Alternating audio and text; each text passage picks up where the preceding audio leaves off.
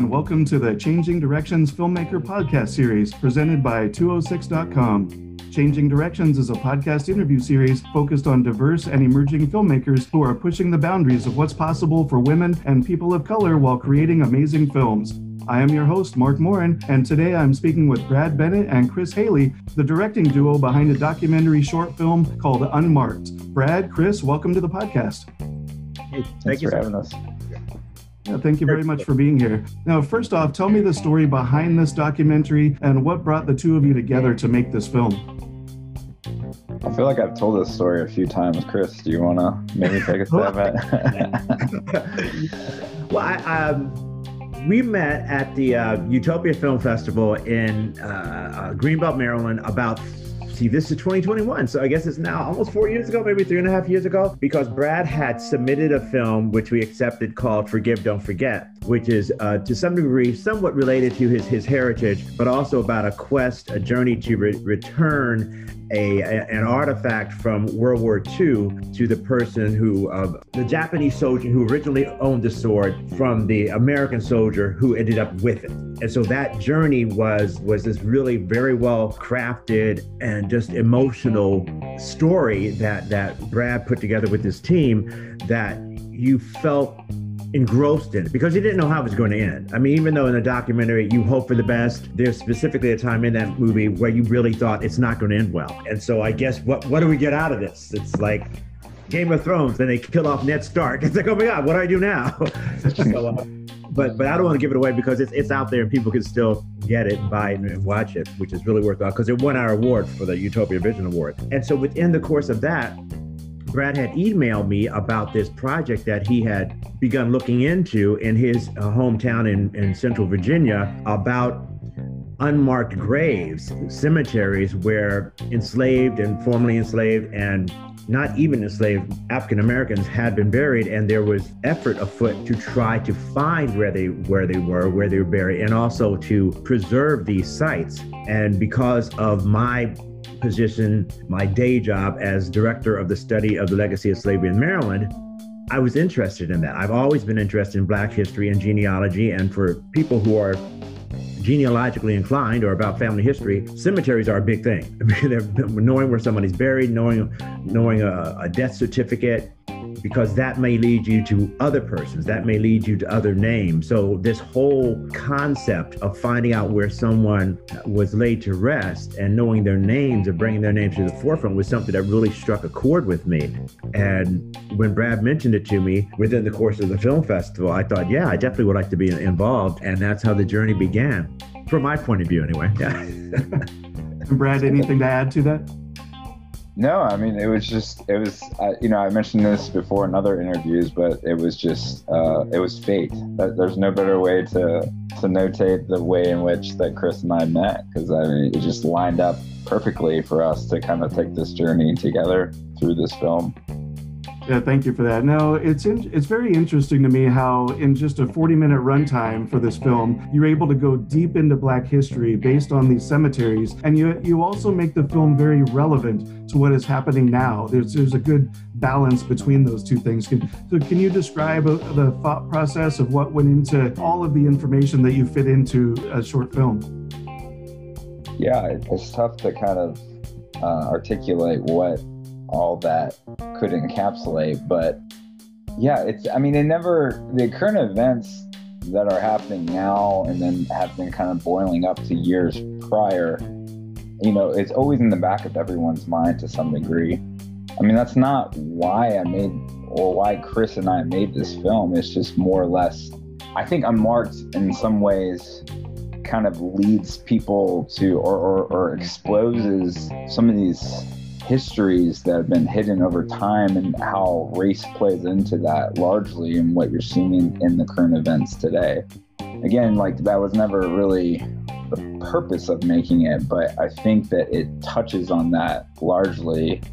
But more than that, I think it was really to highlight these important individuals in our history that aren't really looked at or praised at all. But these individuals largely can contribute to the success of our nation, and why we are here today is because we stand on their shoulders, and the kind of the path that they laid out for all of us. And I feel like that is something that definitely needed to be shared largely. Chris, any thoughts on that? Yeah, I mean, it's along the same lines of what Brad says. I mean, when you're doing a documentary, unless it's something that's already happened, I mean, there's certainly a possibility or a probability that you have a thought in your mind as to where you want to take the story, or where you, or the type of the persons you want to interview, the sites you want to go to, because you have a general sense of what you want to, for want of a better term, expose during the course of your cinematic storytelling. And I think within this, the premise began, there are these unmarked, unknown individuals who are buried, and they deserve the same right, the same dignity, the same respect as so many others. And part of what was going on, certainly around that time, is, I mean, something that's going on that doesn't stop going on, is there was the talk about monuments, of Confederate monuments, and how those Confederate monuments were, what one aspect of community is talking about taking them down, and another aspect of community is like, no, we have to keep them up. That's our history. We have to preserve our history. And this, well, there's these other people who were alive for the most part during that same time when the Confederacy was fighting a war to maintain their superiority, and there's no effort behind preserving their lives. And to bring up the controversial term that we have, Black Lives Matter. So these people who are passed away, these people who are dead, they matter, which isn't to say that anybody else doesn't matter, but they matter too. And I guess that's that three-letter word that people want to ignore if they want to ignore the whole idea behind it. So these persons who are buried, who may have been enslaved, who may have been suffering through Jim Crow, but we just don't know where they are because they didn't have the resources to buy a stone and have a carver who could actually put in their dates of life or whatever in there, or even have the means to buy a specific plot, a cemetery plot. They matter too. And so within this movie, it's reminding people that this is a situation. It's not something that we should just think that, oh, it's never going to bother us, it never affects us, it's just not out there. It's like, no, this concerns thousands, if not millions of people in the course of American history, and it's ongoing. And so many times when you walk in open fields, whether in Virginia, whether it's in Maryland, whether it's in Washington State, there might be areas you walk onto and you're like, wow, this place looks like it could have been a burial ground. I wonder who's buried here. I wonder, is anybody taking care of this? Should I try to take care of this? Because I hate to think that when I pass away, if I'm buried, nobody's going to care anymore. And I think that's part of what struck me, even outside of the African-American slant of it.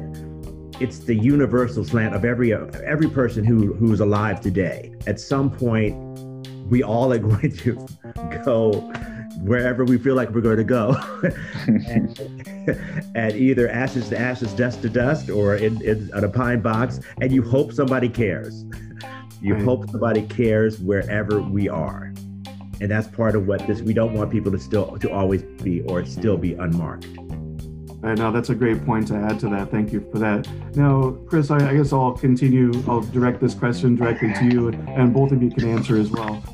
With all of these discoveries of these different grave sites and cemeteries, as you guys were making the film and filming these things, what does it mean to you, both as a filmmaker and to both of you, again, as people of color, to be part of these discoveries, like as they're happening and having the opportunity to document everything that's going on?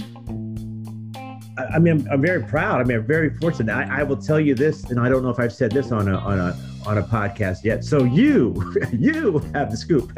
Is that one of the reasons that I became involved with the Utopia Film Festival, or with any film festival, is the hope that one day I would be able to meet somebody, another filmmaker, who really had a project or had an idea or had something that I would want to, or would ask to be a part of it, and I would have the time and availability to actually join on. And this is, I think, the 16th or 17th year of the Utopia Film Festival, and this is probably the only one that has actually brought it to the fore. One part of it is just to try to be as diverse and to be as open to persons of all nationalities and around the world to be able to display their work. But also it's to connect with people through cinema, because that's something we hope is arguable. And from an African-American point of view, then it's trying to tell a story that those persons, I'm going to say in charge, and I guess to some degree they were in charge, try to diminish and try to minimize. Because if they hadn't done that, they wouldn't be unmarked. I mean, that's the reality. I mean, it wouldn't be such a big deal to find where these people are buried, to find where people of African descent, to find where people who were formerly enslaved were buried, if there wasn't such a concerted effort to dismiss their lives and to dismiss their humanity, who they were, what their background was, and their legacy. And within that is, we're going to sell you off. We're going to call you another name. We're going to be very restrictive in what we allow you to do and how to live your lives, because we want to maintain control to the point where even where you're buried is going to be way off at the far end of the plantation, way far away from where we are. And you can do it at night because you've got chores to do during the day. I mean, there's so many different aspects of it that I think it's so fortuitous for me that, as Brad said, it's something that it's amazing how it just came to be, that his movie came to Utopia. I was there because I had taken 2 years off from Utopia, so I'd come back maybe for only 2 or 3 years. And we were able to put this in place. And while we were doing it, unfortunately, or I don't know, unfortunately for the reality of it, but fortunately from a cinema point of view, matters kept going on, which kept reinforcing the fact of the importance of what this movie is about. Oh, absolutely. And it's turning into a very timely situation and topic as well. And Brad, was there anything you wanted to add to that question? I think you originally framed the question about being a filmmaker of color. Right. So for me personally, that's something I came to identify later in life. I grew up being biracial, but not really knowing what that meant really. And so it wasn't really until I took on that documentary that Chris had mentioned that I really kind of identified with those true roots. My grandmother met my grandfather right after the end of World War II. So she came over to America as a war bride. And so when she came to the States, she quickly assimilated. And so all that kind of culture and heritage got quickly, I don't want to say erased. I mean, because my grandfather's family very much welcomed her, but to fit in American society, the culture bit just went out the door. You know, she never taught her children Japanese, and my mother, for that reason, never taught me any as well. And so it got kind of diluted. But my grandmother is kind of the backbone to our family, and so I was always interested in that. So she would always give me hints of her culture back home. And so, yeah, it's just different identifying with that kind of, I guess, role or title later on. But it's something that I've come to embrace and really kind of give me a grounding for how I see the world now and how we make films, I guess. No, absolutely. I think that really speaks to the times as well, because, me growing up, I'm Mexican-American, and my upbringing was very American, I guess you could say, just like what you're describing. And, later in life, for me, it's a very similar situation where, I decided, or I just started discovering things about the culture of Mexico and being Mexican. And so I really understand what you're saying, I guess what I'm trying to say there is how later in life, you have a little bit more of an appreciation just because you learn things and you start to understand what that actually means. So, no, thank you very much for bringing that up. For sure. Now, at the end of the film, and I mean the very last scene, and I'm not sure how much you want to talk about this or give away, but you leave things with a bit of a cliffhanger that really left an impact with me because it really ties into what's been going on for the last year. And again, I'm not sure if you want to give away exactly what that is, but is there anything you can say or you want to say about your decision to end the movie with that moment? Well, I know at one point, Brad and I were having a discussion because there is a shorter version of this, which is on PBS, Real South, which is available as well. And so with the extended version, one of the things that we talked about, and I remember we were at a place called Ram's Head, and we were sitting there eating lunch, and we were getting ready to go to this site in Maryland to do an on-site shoot. And we were thinking about how to begin the movie and how to end the movie, since we were adding more minutes to it. And part of what the discussion broached was that when this movie comes out, when this extended version comes out, even though the shorter version has one glimpse of it, if we don't touch upon what's going on right now, people will wonder why. So because we're talking about African-American history, we're talking about the inequality of how one race of people was treated in comparison to another race of people. And considering where we are in America, this is like 2019 at that point, we're thinking, how could we not broach it? Because then that would be a question. Because obviously we know we would be fortunate enough to come on shows like yours to talk about our movies. And one would have every right to say, well, you never mentioned, you didn't bring this up at all. How did you make the decision to not include any of the social injustice or issues that were going on in your movie about social injustice and inequality? And at that point, we sort of thought we have to incorporate it, not to slam it over the head, but to put it in there.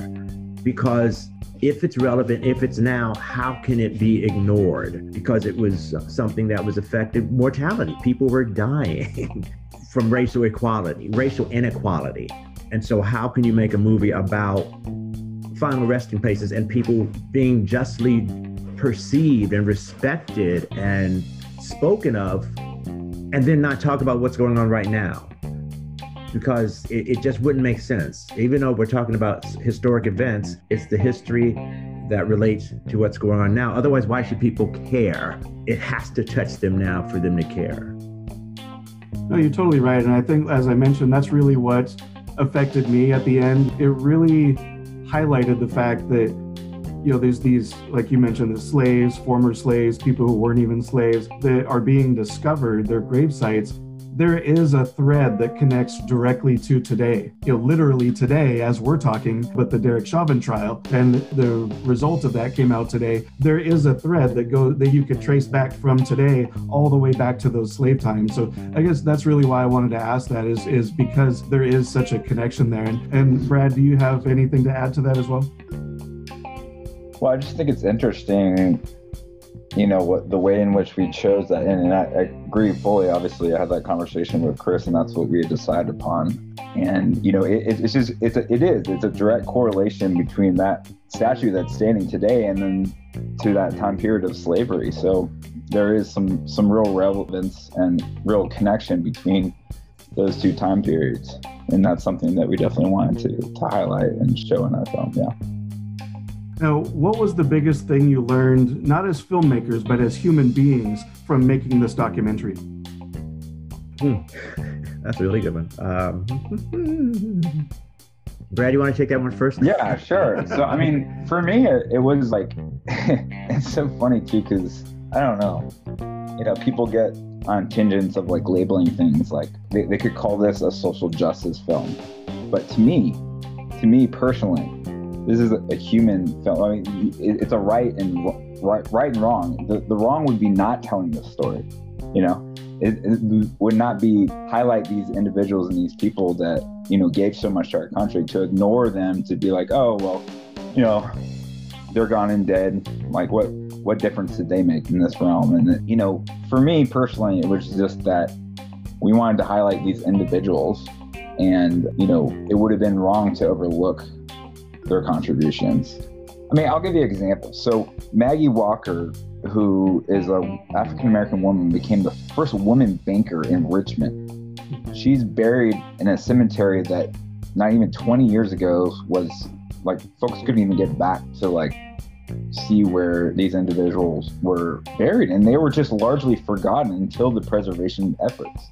And so we wanted to highlight that there was this struggle to like put these people on the map because they matter. And I feel like, if we didn't go and make the film to highlight these issues, then they never would have been brought to the light.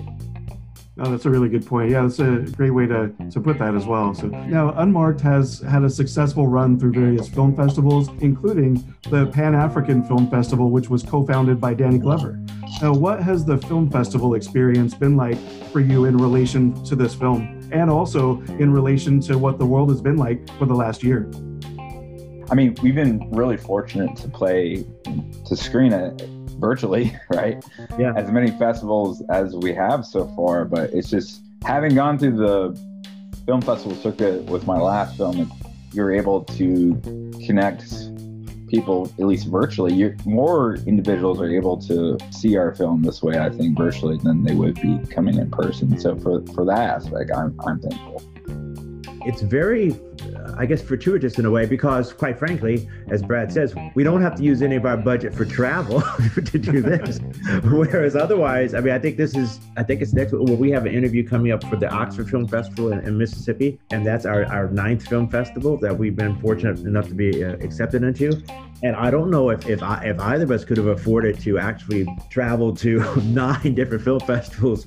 The amount of travel and lodging and that type would have been kind of, as wonderful as it is to be accepted over and over and over again, because that makes you feel better about your film, about your work. At the same time, you're like, oh my God, can I afford to go to, can I go to the Pan African Film Festival in California? Can I go to the Mississippi for this? Can I go to this? Especially when some of them were within the same month or within a week apart. You know, you have a day job, you have other things you have to do. So that concern when you are a filmmaker trying to push your project, so to speak, whereas because of the virtual world that we're in now, we've been able to attend any and all of them that have had a virtual interview or Q&A available for us to participate in. So at least one of us has been able to do that for each one. And I don't know if we really could have done that otherwise. So hopefully for any future projects that Brad does or I do or we do together, it's like, how much money do you put aside in the budget? Okay, this day's going to be the bomb, so we better put away this much money so that we can go here and here and here. You just don't know. That's something that all filmmakers don't think about. And I know for myself, what's been very fulfilling and also a reminder of the big world at large is that this is what the major, like if you have an Oscar-winning movie or if you've got a big budget, then it's incumbent upon you to show and represent. And so when you see people on a TV show, you see people on whatever show, you name it, they've got to go there. They could be tired, they could have just gotten off a plane, but you've got to promote this movie. You spent years putting this project together. And when it's something like this project, when you really care about the subject matter and you think people should know about it, then you have to sort of pick up. I had my second shot today, so I was kind of afraid. I took my second shot. I was afraid with Brad. I wonder how I'm going to feel about this. And I took a little nap and I felt a little groggy, but I feel fine now because I thought, you really sort of owe it to the effort that we and our team put behind this film to go out there and promote it whenever you have the opportunity. So that's one of the things I'm very, very thankful for. And do I want to have a COVID world next year? No. But yeah, that's one of the things that I guess. Yeah, the access. I think that's a big part of it is access, right? We've been able to, all these festivals, they're virtually, but then even doing these shows, it's being able to quickly access digitally and able to share, promote that way. That's a really good point. It's like, would we even be having this conversation right now over a Zoom chat if the world wasn't the way it was? Because normally, in the past, I would do interviews face-to-face during a festival. So no, those are all really good points. So thank you for bringing that up. Now, speaking of access, for people who are going to have access to the film, not just at film festivals, Unmarked will be available on streaming platforms like Apple TV, iTunes, Amazon, is available on DVD as well. From my perspective, watching this film, it's a very important story. Historically, it's a very timely story. There's a lot of relevance to right now. So when people sit down to watch the movie, what is the 1 or 2 things that you're like, I really hope they get this out of watching that movie? For me, I feel like when folks watch our film, I hope that they are able to kind of conjure, if they didn't already have so in them, a kind of reverence for their own family history. knowing where they came from, what their family had to go through to put them in the place that they are currently. Just different family contributions, to kind of put them essentially just, to be grateful for those that came before them. Yeah, I would agree. It's reiterating the fact that however you're watching it, that there's probably people in your life that you relate to who have passed away. And how much contact do you even have with their final remains? And how much contact, how much knowledge do you have of their contribution to your life or to your existence? And it is sort of whether you're in the genealogically inclined or family history at all, it's something that we all have in common. To my knowledge, nobody was born out of a test tube and then just popped up yesterday. It's like, oh my God, you have nobody but some cells. There were other people who came before you. And I know for myself in doing genealogy, whenever even if it's somebody you've never seen in your whole life, your great-great-grandparent or your great-great-great-grandparent, if you can go to a place where they are laid to rest, it's always made them more, quote unquote, alive to me, however weird that may sound. It's sort of because this is where you're telling me, mom, dad, whoever, is where they're buried, it reinforces for me that they lived. And you can't help but think, and one day that's going to be me. And you hope that somebody will care about where I am or where I'm laid to rest, or if my ashes are across the Atlantic Ocean, whatever. Somebody's going to care, and somebody's going to think, oh yeah, that's where we did that, or that's where he's laid to rest. Or when I want a special contemplative moment, I will go to this cemetery because that's where my great-great uncle is, and I will sit there and talk to him. And the spirit will be that he's listening, he or she is listening to me. And when you don't have that, it's an opening that you want to fill. Yeah, it's the family and your ancestors that really ground you and kind of give you a means of knowing like who you are. Brad, Chris, thank you so much for making the film, and thank you for taking the time to speak with me today. Awesome. Thanks for having us, Mark. Thank you, Mark, for having us on. This is the Changing Directions podcast series featuring Brad Bennett and Chris Haley, co-directors of Unmarked. Please subscribe to the podcast, leave a review on iTunes, and share on social media. Any way you can support the podcast is very much appreciated. You can find every podcast episode and all of my movie reviews on 206.com. Thank you for listening to the Changing Directions podcast series presented by 206.com.